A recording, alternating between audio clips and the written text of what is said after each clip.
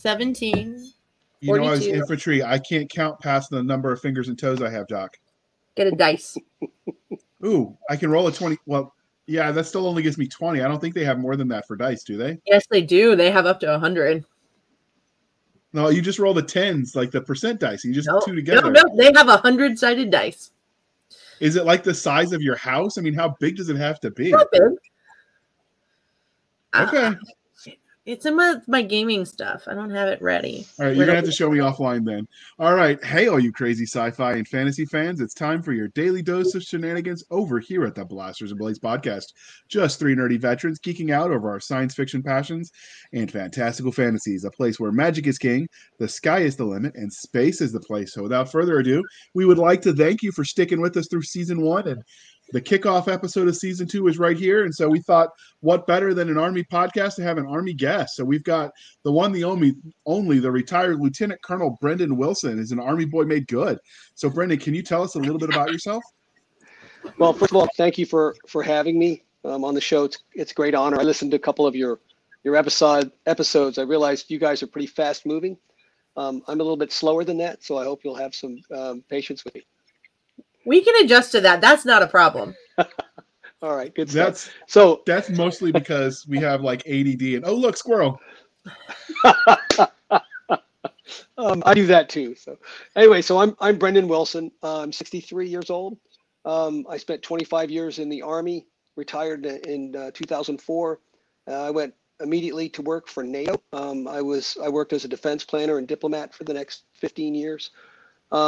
In 2018, I was diagnosed with PTSD, having spent some time in Iraq and Libya and a few other places, sent back to the United States for treatment from the VA. Since that time, I have been writing my book, The Achilles Battle Fleet. It's finally out in publication.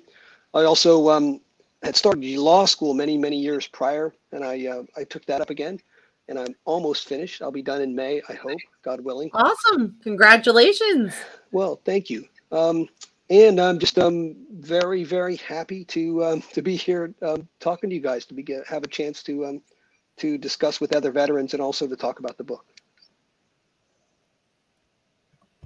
I had a boomer moment and I forgot that I muted because Alvis was howling downstairs. You're all right, that's boomer. Yeah, and I don't even know where all those years and all that starts and stops, but we're just gonna go with it because it sounds cool. And somebody put it on a T-shirt once, so it's got to be true. JR, you were just born a boomer? This is also true. But, I mean, I'm not as cool as some. I didn't get the T-shirt. Don't tase me, bro. No. You are not 9 years old. You do not just get to randomly use that word. No. Did you, you don't remember when that guy was speaking? I think it was John Kerry was doing a town hall or something, and this guy was just going nuts. And so the cops went to get him, and he started screaming, "Don't tase me, bro," with this like frat boy accent. And then when that happened, because he got locked up, and he was a business major, which is why this is funny, he was going for his MBA. While he was locked up, someone else trademarked that, got it on T-shirts, and made millions of dollars in merch in the first week because everyone thought it was hilarious. And when he got out, the momentum was shifted, and the business major missed the opportunity he created. I had my roommate was a business degree chaser, so. Anyway, I just always thought that story was funny. Anyway, and now move on. We're not here to talk and reminisce. Squirrel. Yes, I've proven it. So normally we would ask the guest tell you how we first found the guest, but this one was actually easy. So his publicist reached out to us, and so Doc made the schedule happen, and here we are. It's time for your favorite questions now. Yay! So we have religion questions: Starship Troopers, the Tomorrow War, or Independence Day. Which one would you pick? Okay, so I have a confession to make. I liked Starship Troopers, the book. So I know that's not an answer to the question. It's a great book. I didn't really like the movie. If I had to pick a movie, I would probably pick Independence Day just because it was entertaining to me. So I hope that answers that question. I think Starship Troopers is a litmus test movie. If you are talking to somebody and they go, "Oh," and all they understand is the movie, and they don't understand that the book existed first, they're not that into classic science fiction. Yeah, that's right. And I liked the book Yeah, but I because mean, it was for military aspect. So but the movie was the gateway drug for some people to find Heinlein. No, Like I that's watched the movie fine. before I knew there was a book. Although I was a kid when the movie came out, so it came out in what, Fine. 93, I think.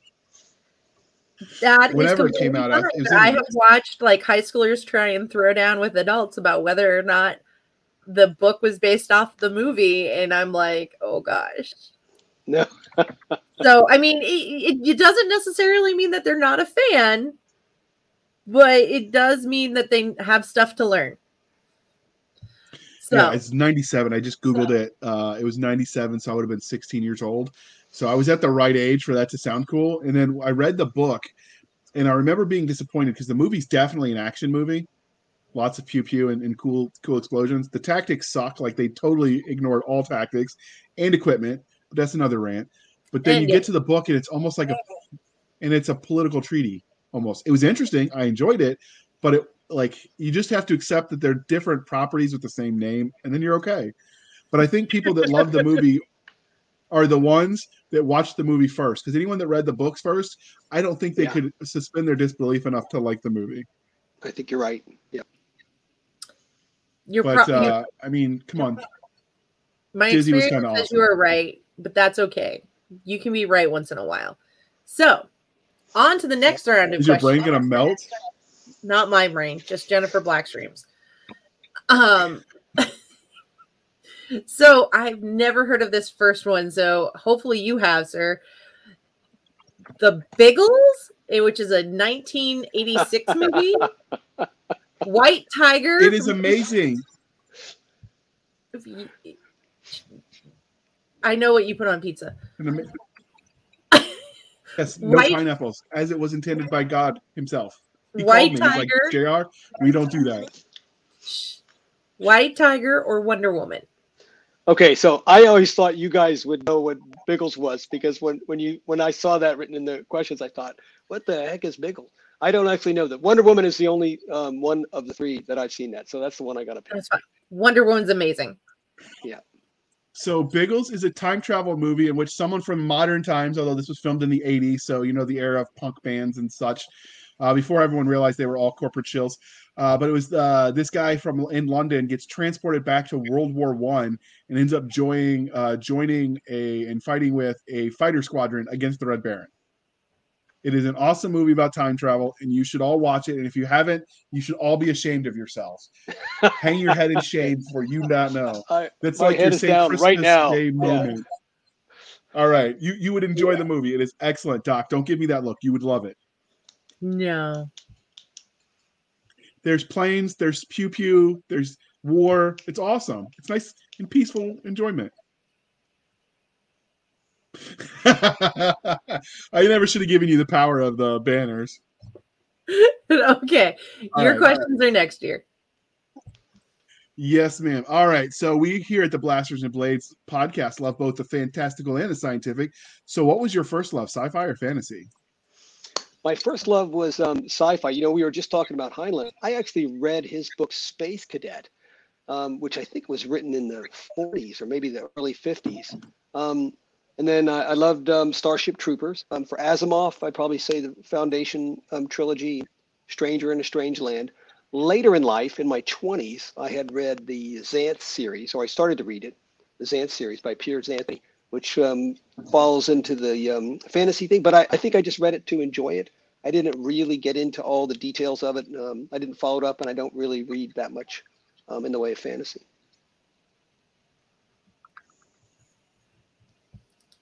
Okay. What was that, Doc? Nothing. Okay. I thought you were saying something. So what was your first memory of engaging in science fiction? Was it reading Space Cadet? Was it watching Star Trek on the television? Where did you first, what's your first memory where you can say, that was spec fic and I loved it? That's really a good question. I've lived a long time, and a lot of my memories have faded over time. I have a memory, and it wasn't really science fiction. When I was in high school, I can remember sitting in the outfield during baseball practice, and I had been reading The Hobbit and The Lord of the Rings, and I was just into that so much And I was imagining myself that if I could go back, I could help the hobbits defend them because I'd be bigger than them and stronger than them. That's kind of my first memory of anything that was sort of not of this universe, engagement of it. Okay. Well, What I mean, is it Lord of the about speculative fiction? What was that, Doc? Lord of the Rings is amazing. It is.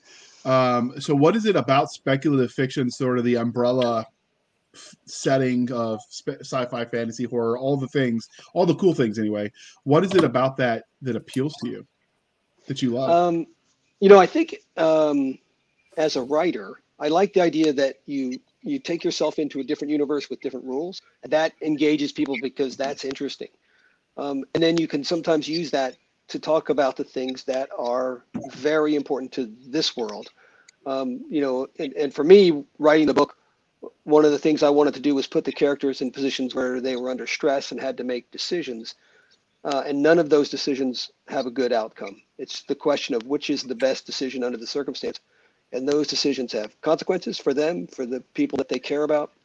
And they also change them because those decisions have harsh consequences and they have to own that, come to terms with it. And it changes their personality and how they see themselves over time. So for me, the idea for speculative fiction is it gets you out of this world, but it allows you to address issues which are important to this world. I think that's a very awesome answer, actually. I think, and it really hits on one of my favorite reasons for why speculative fiction is such an important genre of literature. But how did your love transition of the genre transition you into writing stories in it? So that's a good question. I've been asked it before, and I don't really have a perfect answer. I didn't actually set out to write a novel. What I had in my mind was kind of like a scenario. Something's happening, and I started to write that down. And then later on, the character just sort of took off and did their own thing. So I wasn't thinking of it in those terms. I wasn't thinking of like, I'm going to have speculative fiction and I'm going to try to resolve these issues. It just sort of started to write it itself. Just to give an example, in chapter 1, so chapter 1 was written before the prologue. In chapter 1, you've got a young man. He's a pilot. He's on a starship. He gets woken up in the middle of the night, with an alarm. Report to your spaceships, and then there's an impact alarm and there's a thump, and thump is not supposed to be felt on a starship. And he stumbles a little bit and he realizes something very serious is happening. And I actually took that from one of the experiences I had in Baghdad. I wasn't on a starship, but I was in a bunker, and I was woken up with some similar sort of alarm, and then mortar fire, thump in the distance. Nothing really dramatic. I actually just went back to sleep when it was all clear. But that sort of put me into that position of writing that portion of the book. But then the story wasn't really about that character. That ended up being a secondary character. And I went to write the prologue, and the prologue involved Lieutenant Mei Ling Lee, and she ends up being the star of the show. Just kind of took it from there. So there wasn't really a plan. Thanks, Doc, for your patience. It's like the biggest non-answer ever. Yeah. I love the stories of the characters running amok and not doing what the author thinks they're going to do. Yeah. Because it makes my wild harebrained ideas feel much more normal. So there we go. Well, I mean, the creativity is creativity. You can't really say it has to follow, Well, one of my favorite Pern books came out of that, which is the Master Harper of Pern, which it came out way afterwards, and it was literally, Anne McCaffrey said, I wrote it because the character wouldn't shut up talking until I wrote the book. So I think it's great when characters run amok. But how are there any specific moments? Because for a lot of authors, real life, and you actually just gave us one, but are there any other moments that you'd want to say this moment influenced how I write? Yes. So one of the other main characters is Admiral Jay Chambers. So I have to give a little bit of background on Jay Chambers. Jay Chambers is actually the name of my friend who had died after contracting ALS from being exposed to chemicals in the first Gulf War. He was a very dear friend of mine when my parents were ill and then died. And while I was in high school, his parents took me in. And we went to college together. We went in the Army together. We went to Ranger School together. And he was just a wonderful guy. But that character, the actual behavior of that character was based on me having worked with General Wesley Clark in the 1990s. He was the NATO commander, supreme NATO commander in Belgium. And we went together to the Balkans during the peacekeeping operation there. And one of the just to give an example of what he was like, we went into Srebrenica, and you guys will remember that in Srebrenica there was a massacre there where 7,000 men and boys had been rounded up and executed in the local stadium, and then the other Muslim family members had been pushed out of the city, and so General Clark had negotiated the Dayton Peace Accord as the military representative, and then he was the NATO commander responsible for enforcing and keeping the civil war from breaking out. So he wanted to go into Srebrenica, and I went in with him with a very small team of security people, and he was the kind of guy that just liked he would want to walk around. He'd say, "I want to go over here." He didn't follow any plan that any handler had given him.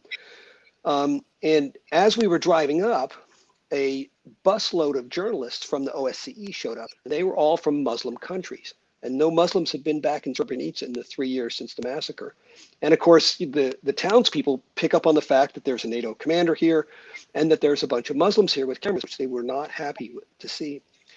And so their public affairs officer, I was his public affairs officer at the time, said, "Hey, can we do a short press conference?" So I asked him, and, he said, "Yeah, we can do one." So we were doing one on the street, and the security guys came up to me and said, "Our translator has picked up the fact that the older men in the village are telling the young boys to pick up rocks and throw them at the general." And I just realized there's 4 cameras going, about 20 journalists there. And I said, "What will you do?" And he said, "We'll just get between him and the rocks and then we'll move him out." He said, "But we're not going to stop the press conference." So we continued the press conference. And then this older man who looked like he was intoxicated got up on a little wall behind him and started yelling at him. So General Clark, who actually speaks Serbian, by the way, but was speaking English, turned around and said, "Come on down here and talk to me." And the guy said, "I'm not coming down." And so he tells his translator, he says, "Tell him if he doesn't come down here, I won't talk to him." So the guy comes down, and so we've got a confrontation now. We got people on one side getting ready to throw rocks, and this drunk guy confronting him, yelling at him. And General Clark puts his hands out like this, with palms up, and he says, "What can I do for you?" And the guy started crying. He got down on his knees. He took General Clark's hands, and he said, "We're afraid you're going to push us out of our homes." Keep in mind that they're living in the homes of the people that they had killed. And General Clark said, "Did you vote in the last election?" And he said, "No." And he said, "This is your country. You should vote." And the guy, they put down the rocks and it solved the situation. So anyway, that kind of coolness under very stressful conditions that could have led to violence and an embarrassment to the alliance is the kind of coolness that I tried to build into the character for Admiral Chambers. So that was a long answer to a simple question. Thank you for your patience. No, it's a great answer. So, obviously you mentioned that you served in the U.S. Army. So how do you feel like your time in uniform affects, other than those specific examples, the kinds of stories you tell? One of the themes there's really two or perhaps 3 different military themes that run through the novel. One of them is a special operations theme. I went to the Ranger School as a lieutenant. I served in the 101st Airborne Division, 18th Airborne Corps, and I did some training with the Ranger Regiment, special operations training, and then I had dealt with special operations portfolios when I worked at NATO. One of the things I built into this was the Alliance Marine Commandos, right? So they are the elite of the elite. They're on this convoy of starships that gets caught up into this galactic war, and I wanted to show what it's like for in the special operations community to get ready for combat. So they train over and over again. It's fire, maneuver, communications, medical, over and over again. They never get tired of it. They never are satisfied. They do it over, and then when they actually go into an operation, things just come quite naturally to them, even under great stress. And I built that in. I think it was probably one of the things that my editor had said, this is a little bit too much. I don't think it's too much. I don't think it's going to be too much for anybody that's ever served in the military. And I also built that in so that you could see it from the outside, because that's how most people see it. So they have somebody along on the operation that's not part of their team that watches them go through, doing a breach, movement to contact, how to handle casualties.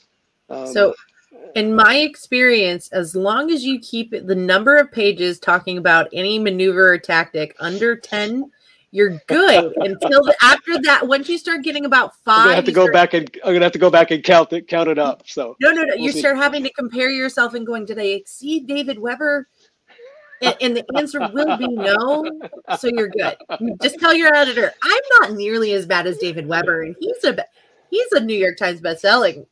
Yeah. So. Well, what we did was we broke it up into sections, right? So even if there was a continuous operation because there's something else going on, you're getting 10 pages of this, then it switches back to something else, and then you come back to that. I don't think it was overly done, but we'll see. I guess the reader will decide.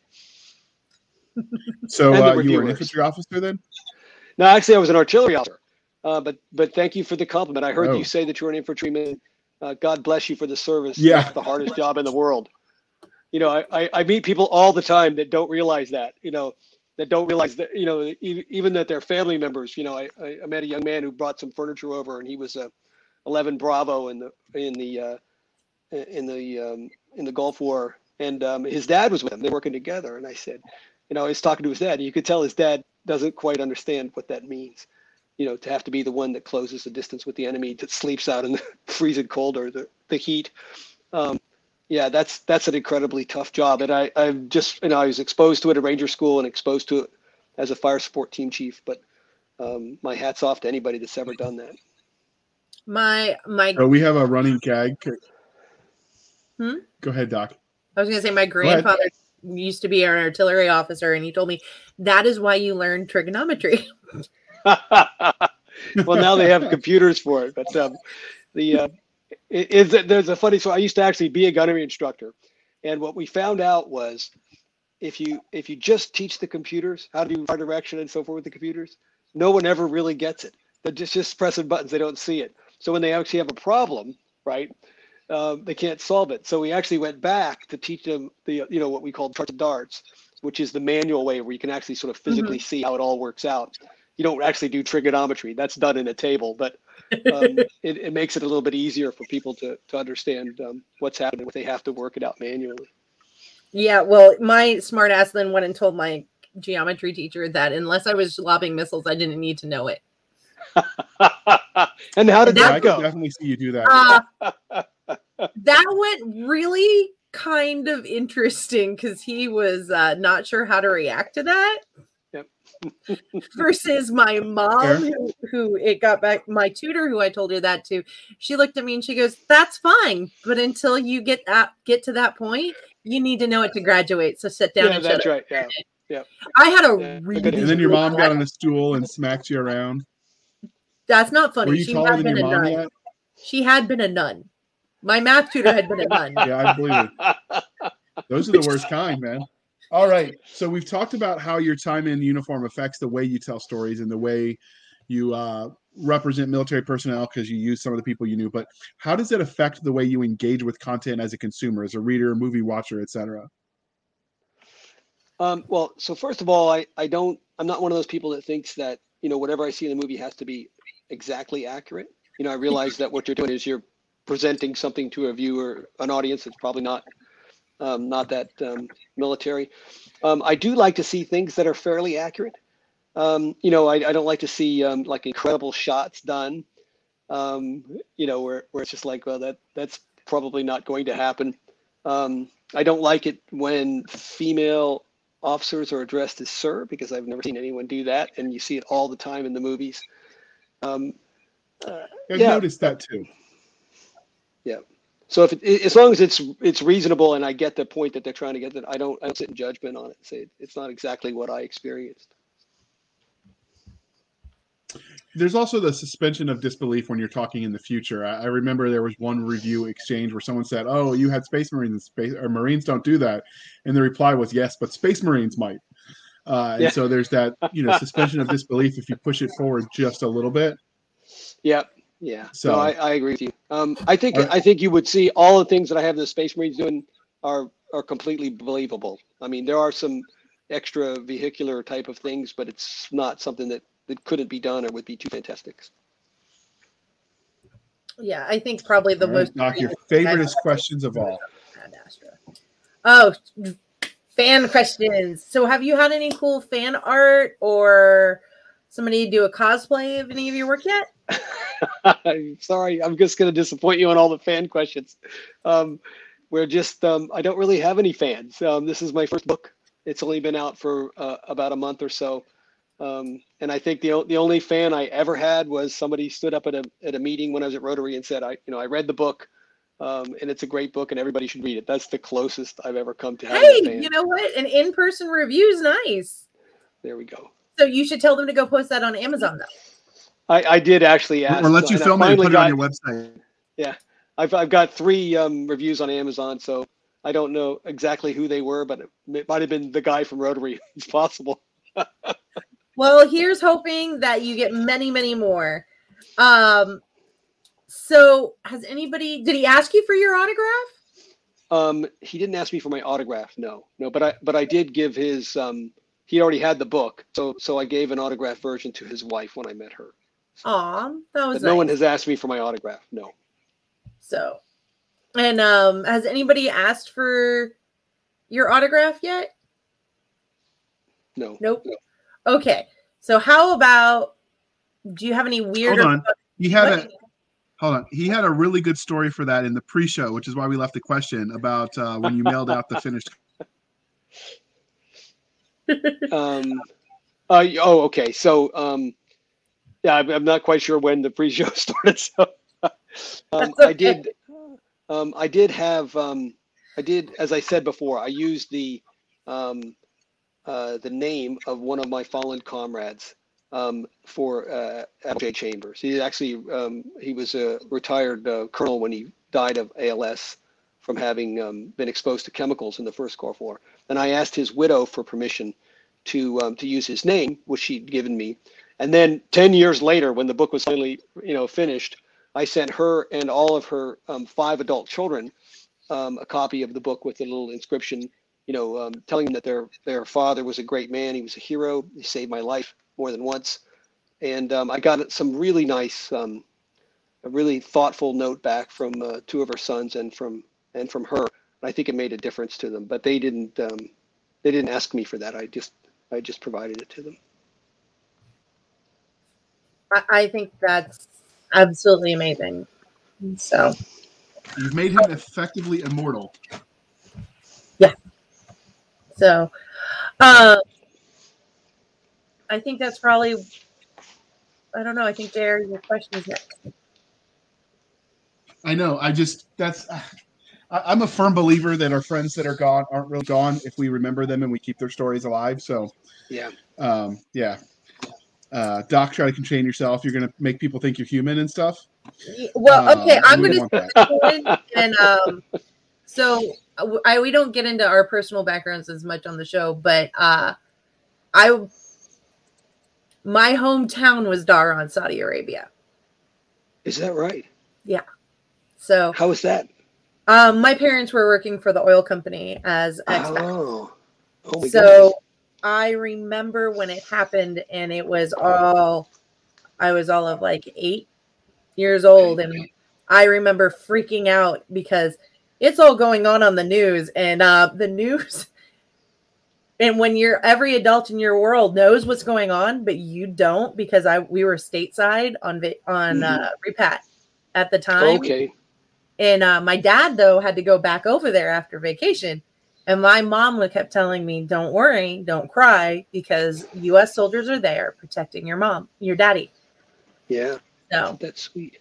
it was a really, so yeah, I was like, damn it, there's onions in the room because I can tell you it's emotional for you. God bless you. so it was part of why I became a soldier. There we go.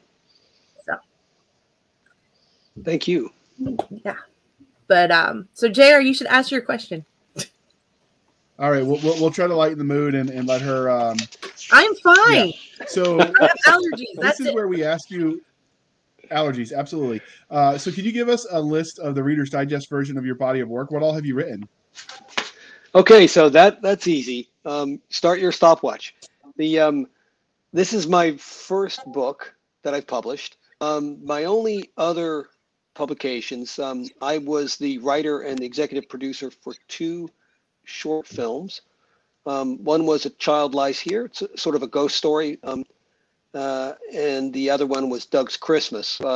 Doug's Christmas was actually about a Korean War veteran in modern times. So this is probably 6 or 7 years ago, maybe 10 years ago, who's living in Chicago. He's a wealthy established businessman, but he's never really gotten over the loss of one of his friends in combat back in during the Korean War.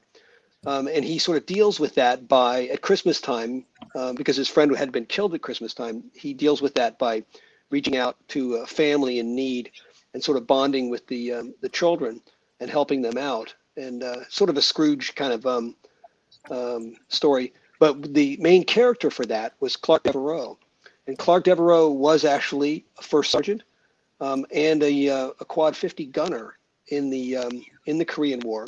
And when he told that story, so now I'm going to start getting with allergies, but he tells the story. So we worked it so that the story of the loss is actually his story, right? It's a real story about being on the Quad 50, taking fire, the vehicle catches on fire, and his friend is killed.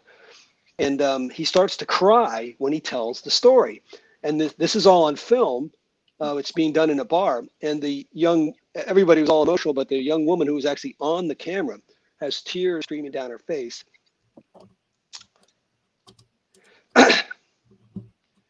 So those are the only 2 things that I did. Of course, I was a military officer. I got dozens of publications and, war calls, journals, and stuff like that. But nothing like those things. So this is where the history nerd in me is going to come out for just a second, dear listener. And if you're a veteran or a veteran and they've got stories, the Library of Congress is doing a project where they're encouraging all of the combat veterans to tell their stories. There's a historiography. There's a process you go through, so it's documented properly, but they try to document everything in your words on camera. I will link to that in the show notes. I will track down what that's called and the project involved. I know it's through the Library of Congress because I facilitated a few of those when I was in grad school. But that is a good thing to do. These stories will be getting lost. This is especially true if you're a veteran of the late unpleasantness in Mesopotamia, because most of us send our contact through AKO accounts, which don't exist anymore. So all of that data got lost. And so there's just the stories are getting lost in ways that we didn't in a pre-digital age. So if you've got those stories to tell, even if you don't want to tell your families, just get them recorded so posterity can know. But all right, so we're obviously then here to talk about the Achilles Fleet Battle Fleet series, which is book 1 is titled Mei Ling Lee. So where did you get the premise for this universe? Was it psychedelics, Ouija boards, expired MREs? Oh, that's a good point. Well, the standard view of where it takes place is something you're probably familiar with. It's 500 years in the future. What's happened in our future was that the war on terrorism weakened the international order, and because it affected its credibility. Then came the pandemics of the 21st century. Then came nuclear war. Then came a century of chaos. And after a century of chaos, the alliance is formed, and the alliance is a federation of nations with the sort of a military core. And when they get faster than light travel, the alliance becomes a federation of worlds. And so you've got spaceships. It's all what we've seen before, sort of based on Battlestar Galactica scenario, Star Trek, Star Wars. that kind of theme. So it's not so weird that you wouldn't recognize it, and I just used that as the format for telling the story, which is, like I said before, I was interested in what's happening to the characters, not necessarily the scenario. The scenario was just the forum to get that done. So you're obviously very character focused as an author in the way you conceptualize the story. Did that carry through with the finished product, or did you smooth that all over in post? No, so I think in the characters are what the story was about, and as it goes all the way through, it's book one in the Mei Ling Lee series. Both the plot and the status of the characters lends itself to resolution. There are unresolved things that sort of have to be resolved in the follow-on books, but I did keep with the characters. I think the characters was the most important aspect. Okay. I like character-driven stories, so that's not a bad thing. So before we go any farther, we're going to take a moment to dig into the cover. Let me pull that up on the screen. So how did you come up with the cover? How did you make it yourself? Did you hire that out? What's the story? What's the story here? So my editor, David Himmel, did that for me. He had asked me, what do you want on it? And I said, well, I think you ought to have Mei Ling Lee, maybe in a spacesuit or something like that. And then something behind it that shows that it's science fiction. And so he was the one that came up with that. I thought he did a really nice job with it. I do have to make it a little bit of an aside here, is that the character Mei Ling Lee is actually based on my ex-wife, Sonia Mei Ling Wilson. Her middle name is Mei Ling. She's born in Hong Kong. She's also a martial artist, a 5th degree black belt, speaks languages. And so I based that character on her. Just so you know, I have a very good relationship with my ex-wife, so I'm not worried about her tracking me down. And so there was a real person behind that, and it looks just like that picture. You just ask her; she'll tell you. So you just got lucky that you found the stock art that worked, or was this a specific model that you tracked down? No, I'm not exactly sure what David did. I think he used some stock art, but there was some artistic work done to make that the way it looks. Though. But thank you for that. I do think it's a good cover. Okay. All right, Doc. Back to you. Question 20. If the onions. Okay. So, what would your 30-second elevator pitch for this novel be? Okay. Can I just read it off the back, or do I have to say it from? You can read it off the back. Okay. So, Human Alliance. Lieutenant Mei Ling Lee serves in a backwater assignment as an aide to the Inspector General of a ragtag convoy of starships evacuating civilians from a contested area of the galaxy. When the convoy is attacked by an unknown enemy wielding a seemingly impossible technology, Lee is thrust into the center of a galactic struggle as a key leader in the newly formed Achilles battle fleet. As the conflict continues, she is forced to draw upon her martial arts skill and her inner strength as she fights alongside the fleet's Marine Commando unit. In the desperate war that follows, Lee struggles with budding romance, new friendships, and startling betrayals to become the warrior she was meant to be. 30 seconds. So is this more Space Fleet or Space Marine on the subgenre of MilSF, or did you mix it up a little bit? It's mixed up.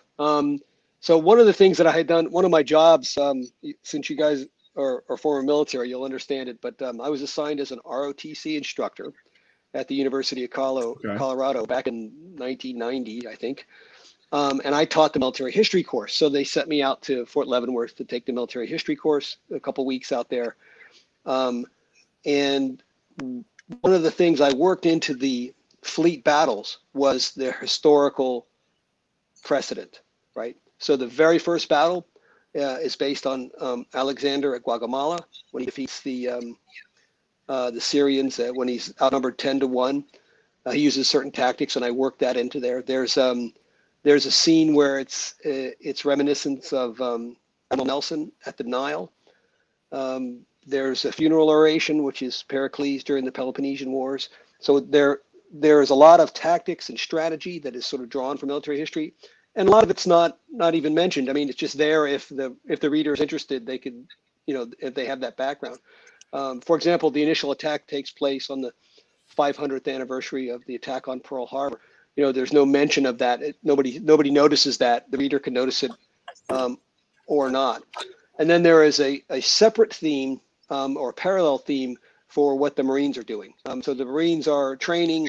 They actually go on an operation, which is for all practical purposes a ground operation. It does involve, inserting onto a moon with an asteroid and spacesuits and a little bit of interesting stuff. But the breach of the bunker is a standard breach. Clearing the areas is standard. Handling prisoners is standard, maybe with a little bit of a quirk in there. So yeah, those two themes sort of run together. And then along with that, there's the martial arts theme. I was a martial artist. I trained and competed in the Army. I had competition teams that I was a team captain for. And I did work some of that into the novel. All right, so before I dive into the history nerddom, because that's speaking my language, we won't, because Doc will give me evil eye, and she gets really stabby when she gets mad. It's gruesome, and unfortunately for me, she actually paid attention in biology as a medic, so like she knows how to make you bleed, and it's ugly. So instead, Doc, next question is still yours. It is still mine. So I think you got into it a bit, but what makes your series really special and unique in the crowded field of Mil SF? Yeah, no, it's good. I realized that when I first published it, I was somewhere around the 500th most popular book on Amazon. 500,000, excuse me, right? No, I'd love to be in the top 500. I think what is refreshing about this is the character development. As I said before, I think that's going to be interesting to anything, and good science fiction is good literature. There is an element in there, a theme of a woman in a sort of a male-dominated world trying to make her way. I'll give you a little bit of an anecdote that I wrote into the story, slightly different from what had actually happened. But my wife, who was my ex-wife, as I told you, Mei-Ling Lee is modeled on her. So she, in real life, Sonia Mei-Ling Wilson, is about 5'2". She's tough looking. She doesn't look like anybody's victim. But in her office, one of the males had one of the men there was aware that she was a black belt, and he thought that was kind of funny. And so he snuck up behind her and poked her with his finger. And she spun. She doesn't like that, by the way. She spun around and put him in a submission hold and said, "No one likes that." Yeah, this guy's at least a foot taller, 100 pounds heavier. And she said, "Can I help you?" And he said, "No, I'm good. I'm good." And she twisted him a little bit, and she said, "Are you sure? I can't help you." He says, "No, I'm fine." And she said, "I don't like to be touched." And she let him go. Not everybody could do that, but I did write that into the book. There's an incident in the book where Mei-Ling is approached by a bully in the gymnasium. He's trying to intimidate her, and she basically lets him know that wasn't a good idea. And that works its way into the story a little bit later on, because these characters, they come back. Well, because the Army is, the biggest job where you can move around and still find the same people. Yeah. Isn't that true? Yeah. Yeah, that's true. You do see, I have a little anecdote there. When I was in Baghdad in, I want to say 2016. So realize I retired in 2004. So I was a civilian. I was already 60 years old or something like that. And I got invited over to the U.S. Embassy for a dinner, because I was a NATO representative, and I guess they thought that was appropriate. So I went over to the U.S. Embassy for a dinner, and at the dinner was a woman that I had gone to high school with, and she was still in uniform, right? She was a lieutenant colonel. She was a pilot. She'd been in the First and Second Gulf War, and she'd gotten out of the military to raise her kids and stayed in the reserves, and then come back in the military. So here she was, my age, 60 years old, still getting shot at. I just have to take my hat off to her. But yeah, it's a small world, and wow, I hadn't seen her in 45 years or something. Yeah. It definitely can be. And I like it when people incorporate that to a point because it's important because it is a community. Um, but which tropes do you feel you either hit the best or that you've just taken and gone, I'm going to take this and I'm going to twist it? This is what we call my tropalicious question. Which the trope, yeah. Okay, so the trope that actually is written into the book, right? Mm-hmm. And it was written into General Clark, who was kind enough to write the foreword for the book, is that no plan survives first contact with the enemy. And if you read the book, none of the military operations go as planned. They're not even close, right? It's one disaster after the next. But what happens is, of course, if you have to have a plan, right? You can't just sort of willy-nilly, go out there and hope for the best. But because they had a plan and because they know what their overall objective is, then they can modify and change things when things start to go bad, which they always do. Sometimes terribly bad. Sometimes the overall objective is completely unaccomplished, and yet some good comes out of it. And I snuck in something which I'm sure my editor probably didn't like, and that was an after-action review when things went to shit. And I did it just the way we did it at the National Training Center, which was, what were you supposed to do? What did we do? What's the doctrine? Who's responsible? What did the enemy do? And what are the lessons learned? And I made the Admiral walk everybody through it so that you could see how an after-action review was done correctly. So I love that. I don't think even David Weber's managed to do one of those in his books. Don't challenge him. That man is prolific. He just might.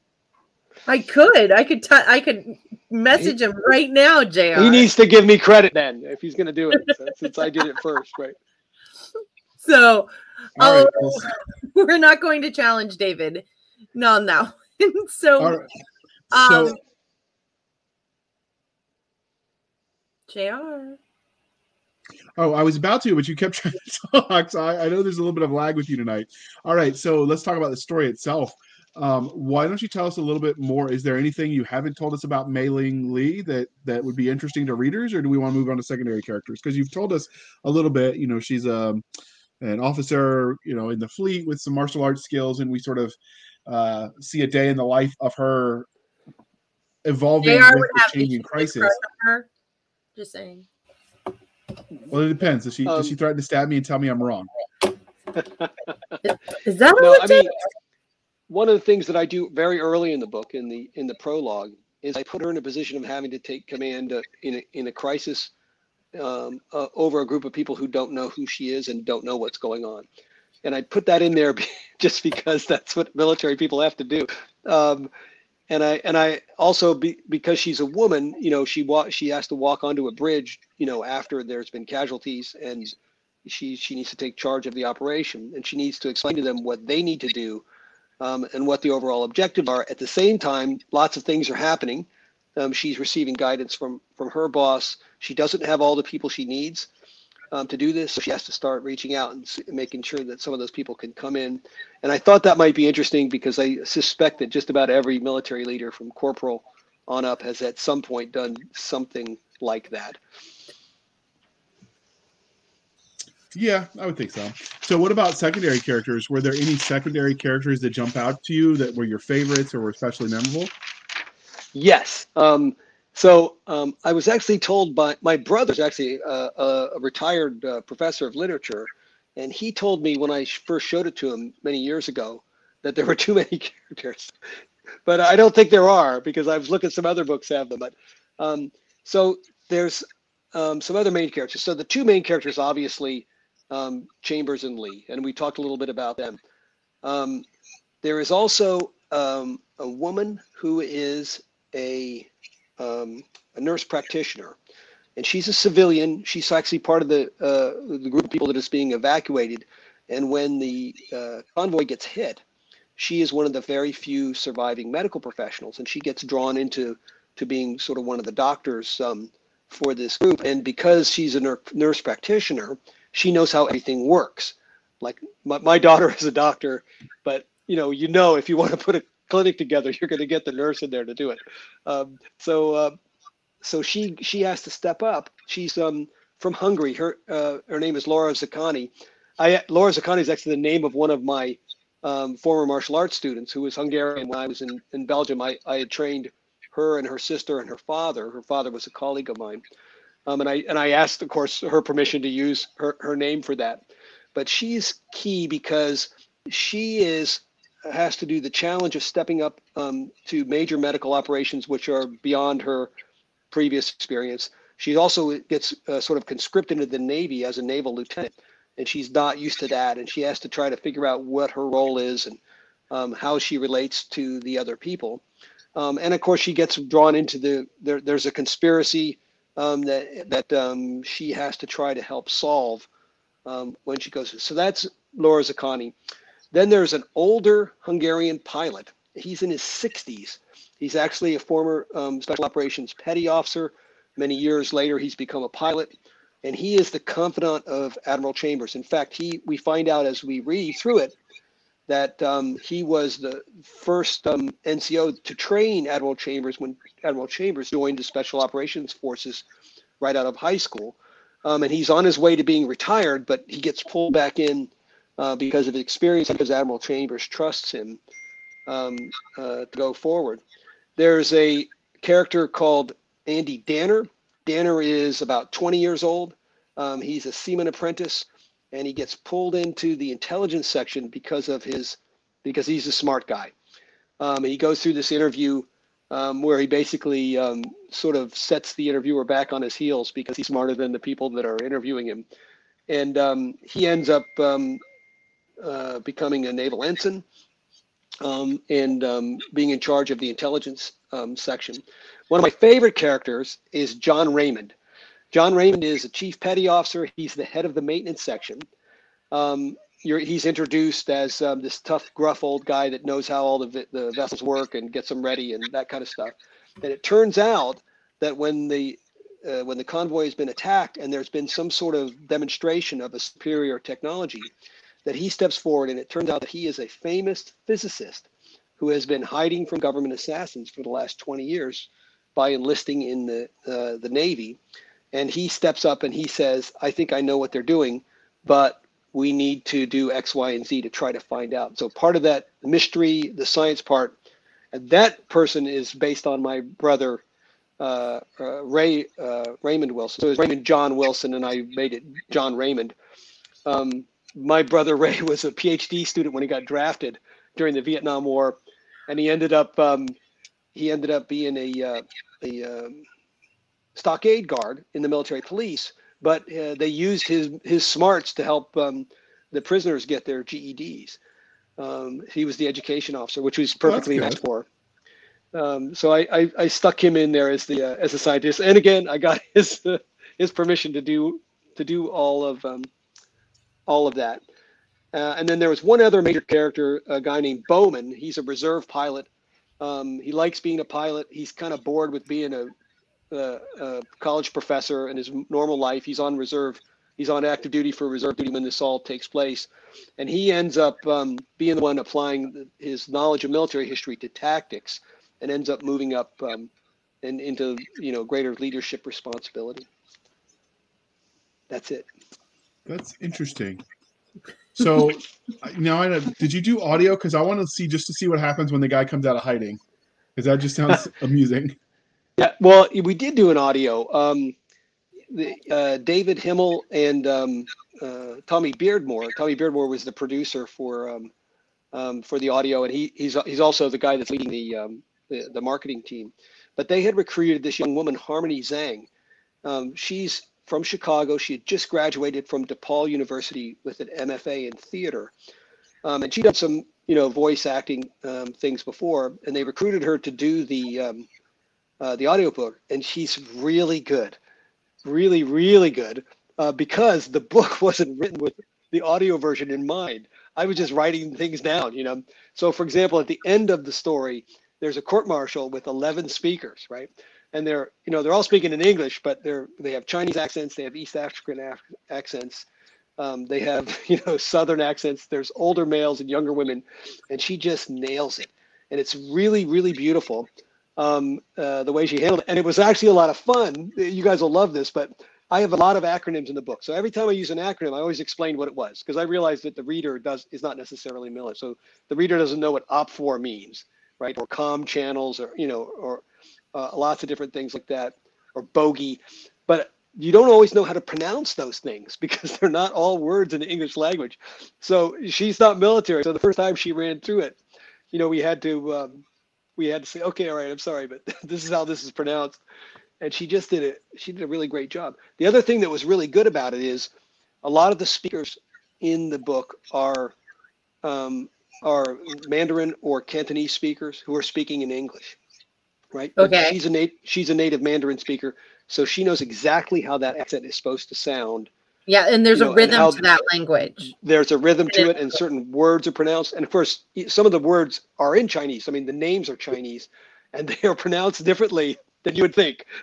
So she's got all that right. And plus, I know you guys have worked with audio people before. I didn't serve as a producer, but the producers just loved working with her. She is easy to work with. She's good. She doesn't mind redoing things. And the other wonderful thing that happened is this was my first book, and sometimes there are inconsistencies in the book that you don't catch unless you hear them. Yeah. Spoken, and some of those she caught and pointed out, and some of them, we caught and we went, oh, that's not going to work. So luckily we hadn't published the book yet, so we went back and changed the text. But it was a real blessing, and that has just come out now, the audio version, and we're really excited about it. I think people are going to love it. Okay, so now this is the part where we would ask you about bad guys. So what can you tell us about the bad guys, obviously without giving us spoilers, because this is spoiler-free zone? Sure. Okay, got it. Okay, so there's, the conflict comes in a couple of different ways. So first of all, I'll tell you, there's a big conspiracy. It's partially revealed, but not fully revealed. So people who like conspiracies are going to love this novel. At the beginning, they have one adversary, that the only adversary they've ever had, and that is a foreign species but that's why they're withdrawing from this one contested area, because of the conflict with that species. And then they get this big, huge attack, which is galaxy-wide, and it doesn't make any sense. Something else is going on. And so some of the characters pick up on that earlier, and it's one of the reasons why they want to have an intelligence section, because they know that they are being misled, or they suspect that they're being misled about who their adversaries are. So we call them the others, just because that's the name that they have.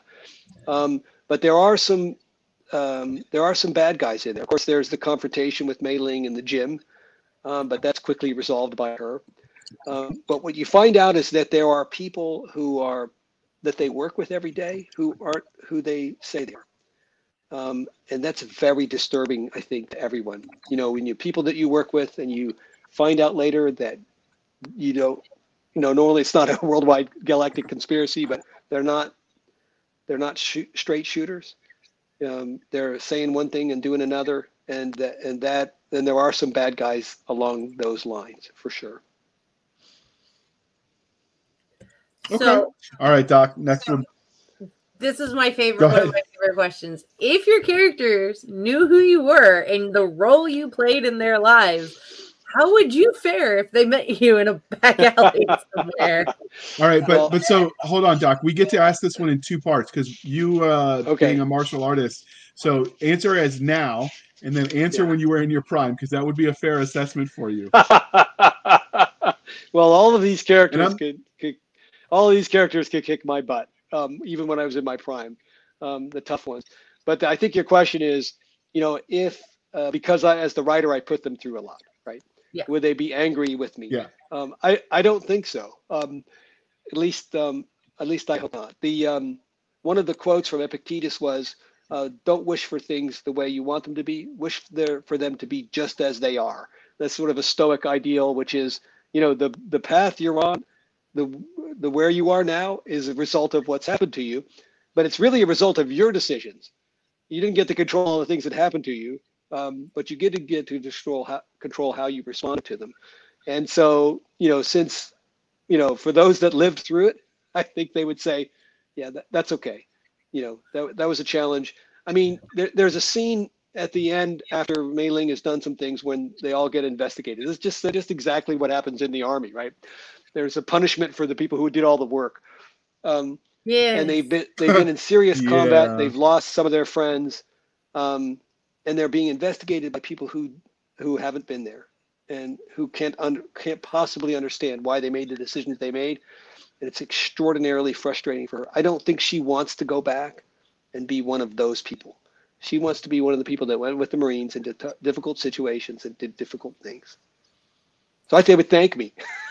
Okay, that's fair. Okay. So I was expecting a little bit more hubris, and no, I totally kicked her ass. No, I will tell you, this is a true story.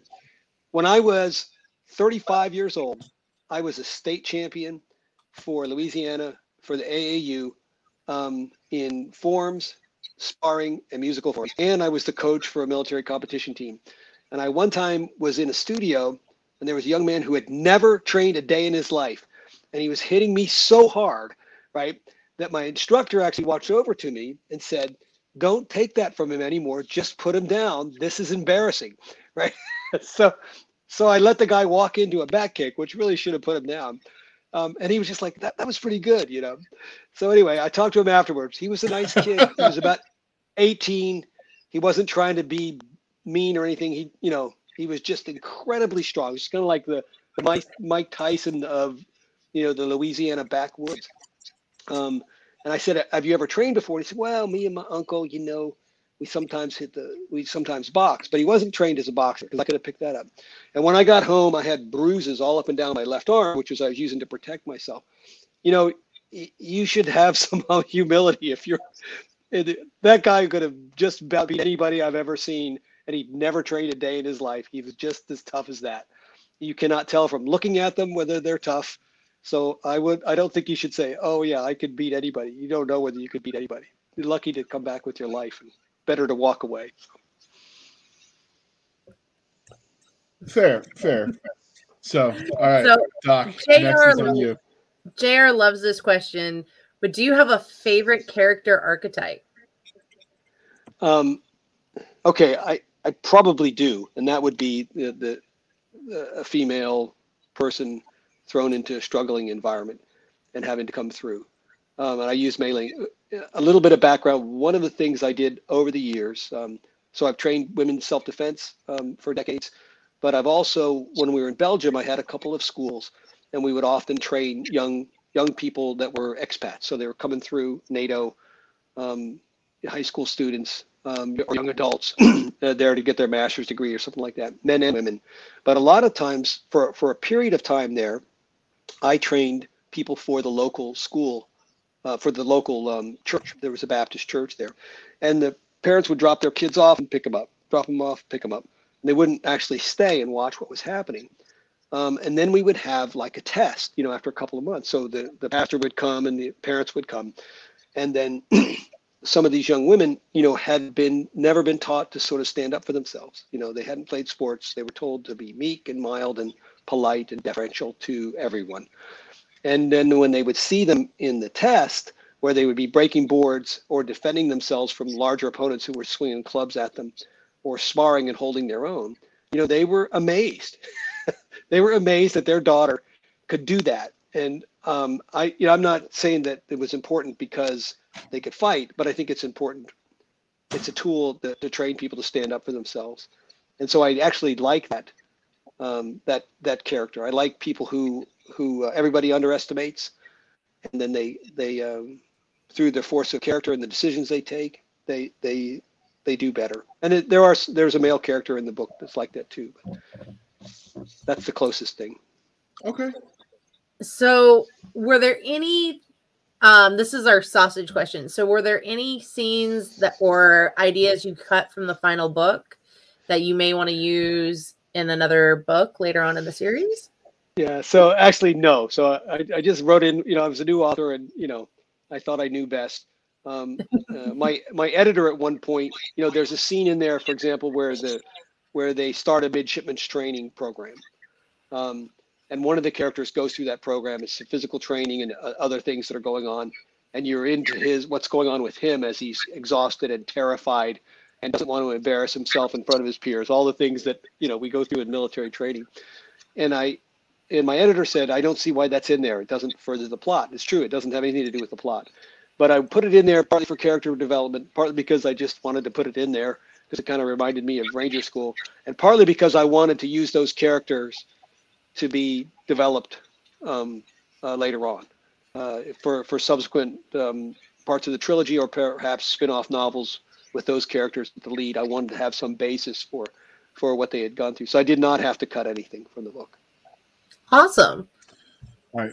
So, Doc, we don't call it the sausage question. People are going to get the wrong idea. It's how the sausage was made, or a look behind the curtain.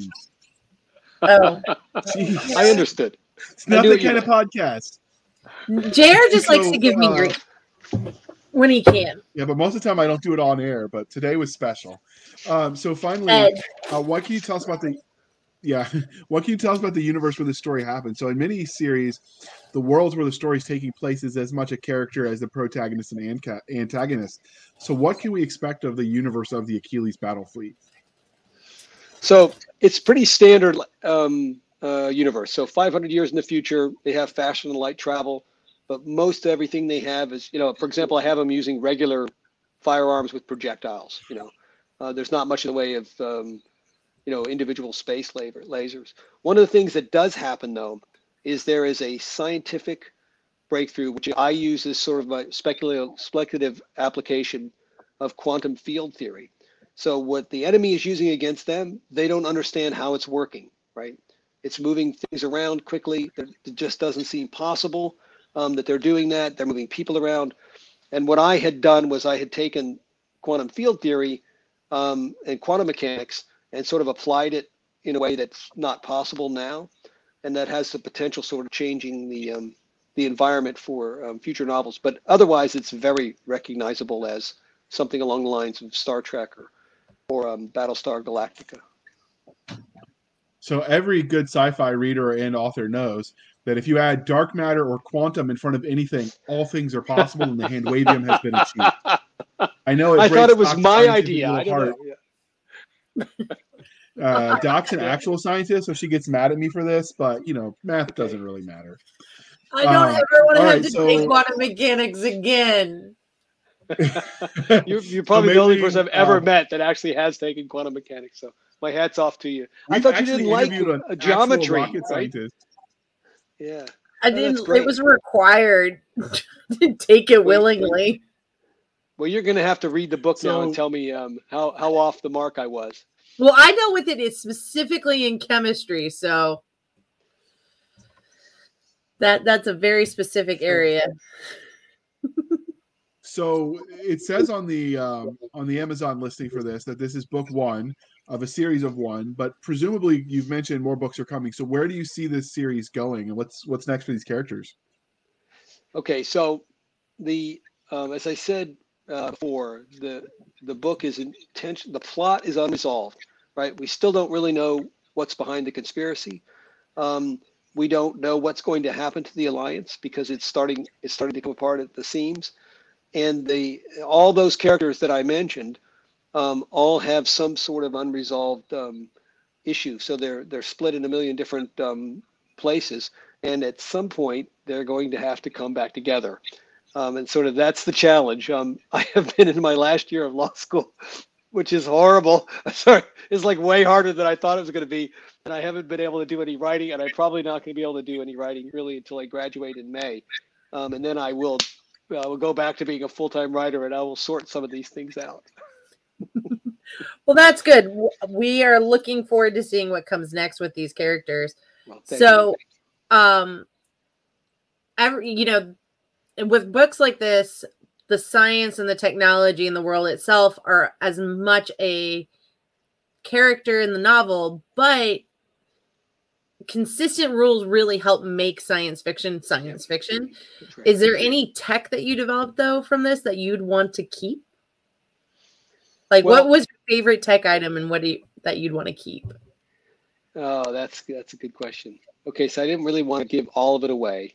I talked a little bit about earlier, but there is an application of quantum mechanics field theory, the Higgs boson, that has the potential to revolutionize the way people live their lives. It's in the book. It's being used for sinister purposes, but I think if that were a real thing, I'd want to keep it, and I don't want to say any more about it. Okay. I'm afraid I'll give it away. So we will have you Well, on. then that means you. What? I was just say that means we can't ask him how he would use and abuse it because that would still be spoiler. Because that's part of the fun. The follow up to that question is, what tech would you want for daily use? Now, how would you abuse it? I don't know. I can't say. Yeah. Probably too ethical to abuse it. So. Oh, you're giving me way too much credit. It's Thank you. He's so ethical. There we go. All right, Doc, ask him about aliens because he can answer that one, I hope. Unicorns do exist. So you mentioned briefly that you have another sentient thing or entity in this book. How did you go about creating your aliens? Do we know what they look like, or are you the only one who knows what they look like yet? Yeah, that's good. I don't even think I know what they look like. What you find out is that they've been fighting. They had a war with the others a century ago, right? But they've never communicated with them. And they're not even sure that they can communicate with them. So they don't know anything about the others. And because this is a conspiracy, the others are a false flag. So it's not clear that the others will have any role in the future books. So the aliens were just something to get it going. But the real conspiracy is people against people. Okay. The enemy is us. So then let's pivot that then and ask this from a hypothetical standpoint, because you're obviously an author. You've got your first book. You're here. If you were going to create outside of this universe, if you were going to create your own aliens, because this is part of the fun of the question, how do you think you'd do that? Would you let your nightmares inspire you? Would you use actual biological entities and go from there? Would you create it completely out of an imagination? Oh my goodness. That's a good question. I think the default action is an alien that's something like a human, because that's who we would probably interact with if there were ever, if it was an alien that was so completely different that we'd probably never see them or know them or be aware of them. If I had to do it on the spot, it would be something like a human, but not exactly like a human. So would you take the Star Trek different forehead ridge of the week, or would you just make them 2 arms and 2 legs? You are going to What are you shaking your head for, Doc? Klingon is going to kill you one day. Yeah, there we go. Well, I was thinking about the Star Trek thing with the forehead. I was thinking about that. Yeah, I was thinking about. So, Doc, are we talking like Klingon from the Klingon from the original series, from Next Generation, from Enterprise? Because they all look radically different. All of them would kill you. And for all, we'll take the Next Generation. For all, Worf was supposedly this badass alien, like. He was getting his butt kicked by Don't you dare insult Worf. You will not survive. Okay, all I'm saying is the little tiny ladies on the Enterprise were always beating the crap out of the Klingons. So I'm like, well, if the military race is getting the crap kicked out of them by a 5 foot woman. They covered that. It's because he wasn't hitting back hard because he was afraid of hurting them. So stop it. I remember these episodes better than you do. You'll have another concussion at this rate. So how do you cover the blonde chick? It was the security officer before him who was doing the same thing. She was beating up on the Klingon people that board. She's getting hate mail already. The people boarding the ship. I'm not the one getting hate mail. You're the one flirting with danger here. All I'm saying is Santa's bringing you a pineapple pizza on pizza. So for the big bad, they get their butts kicked a lot. That's all I'm going to say. There wasn't a lot of competence there, and we'll move on. You're going to die. All right, send your hate mail to Doc Seska at blastersandbladepodcast.com. So clearly, clearly this is winding down because we're bickering. Maybe it'll scratch my back. It does itch a little bit. All right. So, was there anything about Mei Ling Lee, book 1 of the Achilles Fleet series, that we didn't ask that you want to tell us before we move on? No, I think we're good. I think we did a good coverage. I appreciate it. All right. So before we let you go, dear listener, we wanted to remind you that your reviews matter. So share your thoughts on the reviewing platforms. They help the right reader find the right books. So please be kind and speak your minds. Rumor has it that for every 100 reviews an author gets, they get a unicorn. I want to get one so I can grill it and see if it tastes like chicken. But the reviews matter, and I don't know what he would do with his unicorn. He'd probably like feed it and stuff and just like let it do unicorn stuff. But I'm totally making jerky. You can't. But anyway, that's why I'm making jerky. You can't really mess that up. Oh, yes, you I think can. it's probably idiot proof. Yes, you can. We'll talk offline. All right. So do all the things. Review it on Goodreads, on Amazon, all the places you buy and consume books, review it there. So, Brendan, before we let you go, can you tell listeners how they can find you? And as usual, they'll be in the show notes. Sure. So the Achilles Battle Fleet is on Amazon. You can also go to my website, which is brendanwilsonwrites.com. I do have an Instagram account, and it's at Brendan Wilson Writes. And there's a Facebook account, author Brendan Wilson. And you can find me on Facebook, for my own account too. I think that's about it right there. Yeah. And there is a Kindle version, an audio version, and a paperback version. Awesome. Outstanding. And you can find us, dear listener, on our Twitter, which is twitter.com/SF_fantasy_show, Sierra Foxtrot _fantasy_show. You can email the show at blastersandbladespodcast@gmail.com. Again, that's blastersandbladespodcast@gmail.com. You can send all hate mail to Doc Seska at blastersandbladespodcast.com. We promise maybe somebody will actually answer that. I don't know. You can hang out with us on Facebook where all the shenanigans happen. It's facebook.com/groups/Blasters and Blades podcast. Please join the shenanigans over there. Tell Doc why pineapple does not belong on pizza. It is heretical and should not be allowed to continue. It does. You can follow us on our website. It's heresy.